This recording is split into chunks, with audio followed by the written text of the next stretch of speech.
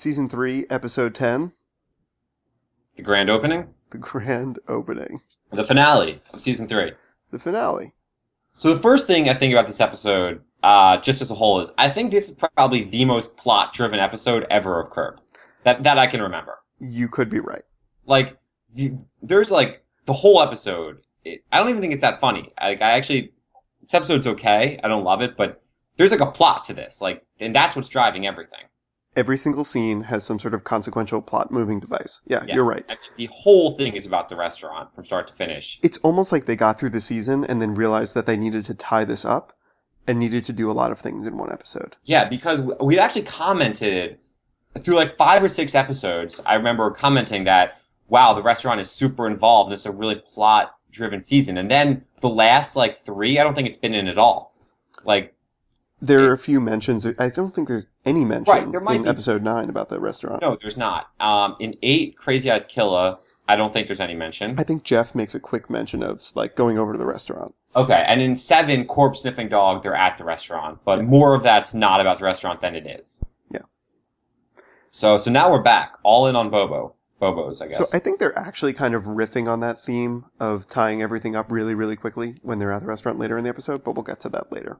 Get to it later. What should we get to first? Colon cleanse, of course. Is that a real thing? I don't know if that's a real thing. I have no idea. But it's great that the guy just yells it out. That's how it's great that he yells out, "Where is it?" And he yells out, "Where is it?" The other guy yells, "Oh, it's an ILG." And then the guy's like, "Oh yeah, it's right up on that shelf." Like, he didn't know where it was, but now he knows where in the aisle it is. Like, and Larry half yells, "It's for my wife. It's for my wife." And you can tell like everyone in line is just laughing at him.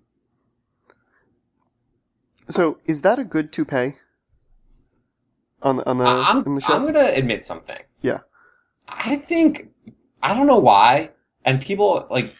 I think almost all toupees look good. I don't think toupees look as bad as people say they do.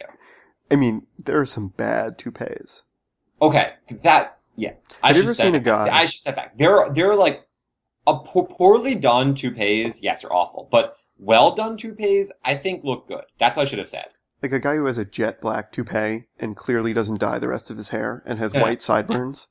Yes. Bad toupee. I think what I meant to say is if it's a well done toupee, I think it looks much better than being bald. I thought that guy looked much better. Do you remember like the 2 or 3 episode arc in Seinfeld where George wore the toupee? Yep. I thought he looked significantly better. And Jerry and Elaine the whole time were telling him how stupid he looked. But like, I didn't think he did. I thought he looked a lot better. I feel like toupees look good on camera. They don't look good in person. Maybe that's it. They don't have that shine. If I was bald, I would do it in a second. All right, I'm going to hold you to that. Well, I'm not going to be bald, so. Okay. So how does Jeff... Never going to work for Larry David. Definitely can't. You will never be Larry David's urologist. That's true. How does Jeff know that Larry has a bald urologist? Yeah, I was wondering that. And a bald travel agent. You never see travel agents in person, first of all. That's like, you never do that. No. I mean, they're clearly just improvising here. But yeah. No, I mean, maybe it's Jeff's job to know this. He's the manager. He has to know everything about Larry. It's true. He has to know something about his urologist and his travel agent.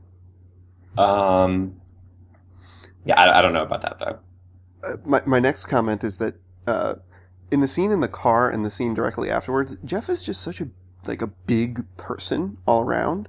He's huge. It's not that he's like overweight. He's just like a large person. His head is humongous. Exactly. So when he's sitting next to Larry looks tiny, and then he's carrying this tiny little lunchbox. Yeah, Jeff with that lunchbox. Look, the pink lunchbox. It's just hilarious. It's such a good contrast. Like that lunchbox and him. That's a really good point. I didn't write that down, but that's such a good visual, like just visual comedy of just Jeff holding that. Big Jeff, small lunchbox. It's perfect. Big Jeff, small lunchbox, big laughs. I like it. Yeah, it's great. And Larry's pretty good at dodgeball.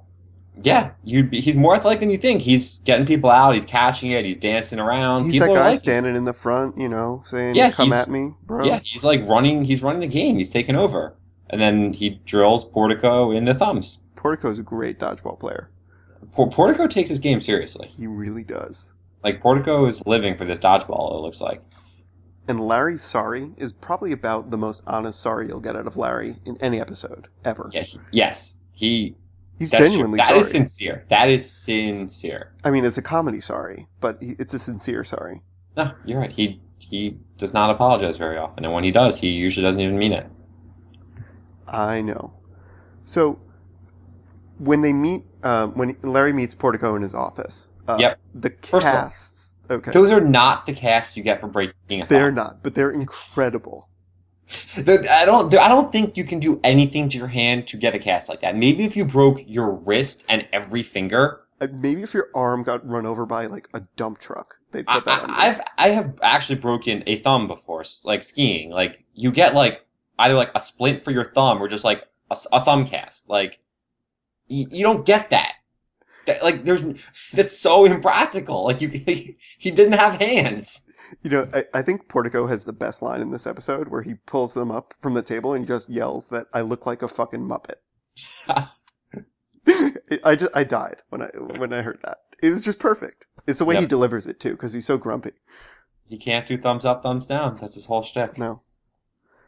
So he can't review the restaurant. And then there's this whole awkward scene where Larry feeds him spaghetti. Yeah, is Larry doing that to be like an asshole? I can't tell because he's also just shoving spaghetti down his throat. Like he's not giving him a chance to chew. He's just shoving more and more food in there. I have no idea what's going on in this scene. Like, I could not tell what Larry's motives were. He actually could have like choked him doing that. Also, Portico just did something nice for him. He got him a chef. Yeah, and Larry like is spilling the spaghetti down Portico's shirt and blaming it on Portico. He's like, "Oh, Andy, watch out there." You know, maybe it was like some sort of joke on the set because he does actually have casts on his hands during the time, so you can't actually stop Larry. So Larry was just gonna. That was a weird. Like I couldn't tell if Larry was being nice or I don't know. So then we meet the new chef who has Tourette's, but we don't know that yet. Guy Bernier. And he has two problems. Do you remember what they are? He has, of course, remember what they are. Salmon and capers. Yeah. He hates capers. He also doesn't want olives on the table because of the pits, but I agree. I hate olives too. We find that out later. Yeah. So this is actually not really foreshadowing, but season 4, episode 9 of The Survivor. This is the second time Larry mistakes someone for a survivor who's not. Good point. I mean, that time, a rabbi was calling him a survivor. So I thought you were going to say this is a call forward to the Larry David sandwich when he doesn't want capers on the sandwich. No. I don't think he got that from Guy. You never know, though. You never know. You know what I think is a little... You know what would have been nice? Or not nice. I'm surprised they never just, like, eat at this restaurant, like, 3 seasons later, you know? It just never comes back. Like, they don't even have to mention it. He doesn't have to do a business thing. Why not just, like, go out to dinner at Bobo's once, you know? Curb doesn't do that kind of stuff. No, they don't. They don't at all. Every season's super contained in its plotline. Like, they never bring up the producers ever again. They never bring up, Aren't You Julia? Is that the name of the show? I'm not Evelyn. Oh, Evelyn, right. I'm not Evelyn ever again. Aren't you Julia? Shut up. Season 5, Lewis's kidney. Well, that you probably wouldn't bring up again. Season 6, the blacks do stick around. But you're right. You don't have plot leakage from one season to another. It wouldn't even be leakage. Like, it'd be like a nice reference. Like, let's meet Jeff and Susie at Bobo's. And, you're right. Where other shows succeed in this, like Arrested and The Office and 30 Rock. Yeah, Curb is none of that. Yeah, Curb. That's because they don't write the episodes, so they don't. It's really hard to pull out like references off improv. No, but like you said, they could go to Bobo's for dinner one day. Yeah, it's a free meal for them, right? He owns the restaurant. I think he owns all the restaurant because all the other investors quit. So we have the scene where Larry is bringing Cheryl to a date with Susie. A lunch date with Susie, and they go to a Glenrock car wash. Okay, so why is Larry driving Cheryl to this date? I agree. If Cheryl's in a rush to get there anyway, I mean, maybe your car's in the shop or something they don't explain. But and also, look at how dirty his front seat is. Like, that's obviously fake. Like, it's filthy and it's hilarious. It's filthy. There's just, like, fast food trash and wrappers and papers, and he just shoves it all on the floor. Like, he just, like, throws it on the floor. Yeah, it's great. Yeah. And this is kind of a weird scene where they get stuck in the car wash. It is a weird scene. It's kind of strange. It doesn't really move the plot along, except I guess Cheryl. Would you get out if you were in a car wash? I don't think I would get out. I don't know if I'd get out. I mean, I Maybe. guess it was an emergency. I also love how Larry, that's like Larry's expression, like Cheryl's getting like caught and like disgusting, and Larry really doesn't even care. Well, he's yelling on the phone. Well, he was at that time, but yeah, like once she gets out, he's just like it's over for him. He's not like trying to help her or anything. He doesn't get out to try to like help her. Yeah, and then do you notice that right as Cheryl gets out of the car, It moves. it starts moving? Yeah. What? Well, that's how it works on TV, you know? It's the way it works. It's the way it works. And then is the next scene at the restaurant? The next scene is at the restaurant, and this is where I think they're riffing on the idea that they haven't done anything this season with like towards the end of the season to tie up all these loose ends. Because it's opening night, and they're making all these, what I think to be pretty big decisions about the restaurant. So, stuff like lemon in the waters. Do we want to put bread or anything down on the table? Like, tables? Yeah, you don't just make that on a whim the night of the opening. No. And then one of the partners decides on celery. We should put celery on the tables. They were obviously improv. Yeah, but celery. I love that. I hate celery. I mean, everyone hates celery. Have you ever been to a restaurant where they just serve you celery? No one wants. That's not. No restaurant just serves celery. I once went to a restaurant where they served like a crudité. Is that even? I don't even know if that's how you pronounce it. Vegetable platter, crudité. which is just like celery and carrots. With like terrible. A dip or something. Maybe, I don't know. It's terrible.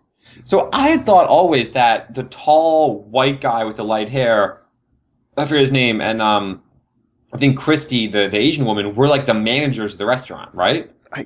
One of them is, one of them isn't. No, I thought he was the manager, she was the assistant manager, but like on opening night, they're not working. They seem like they're investors. So I'm a little confused by that too. I thought they were the ones running the restaurant the whole time. It's a weird. I don't actually understand the like power structure in this restaurant, other than Larry and Jeff clearly are the biggest investors.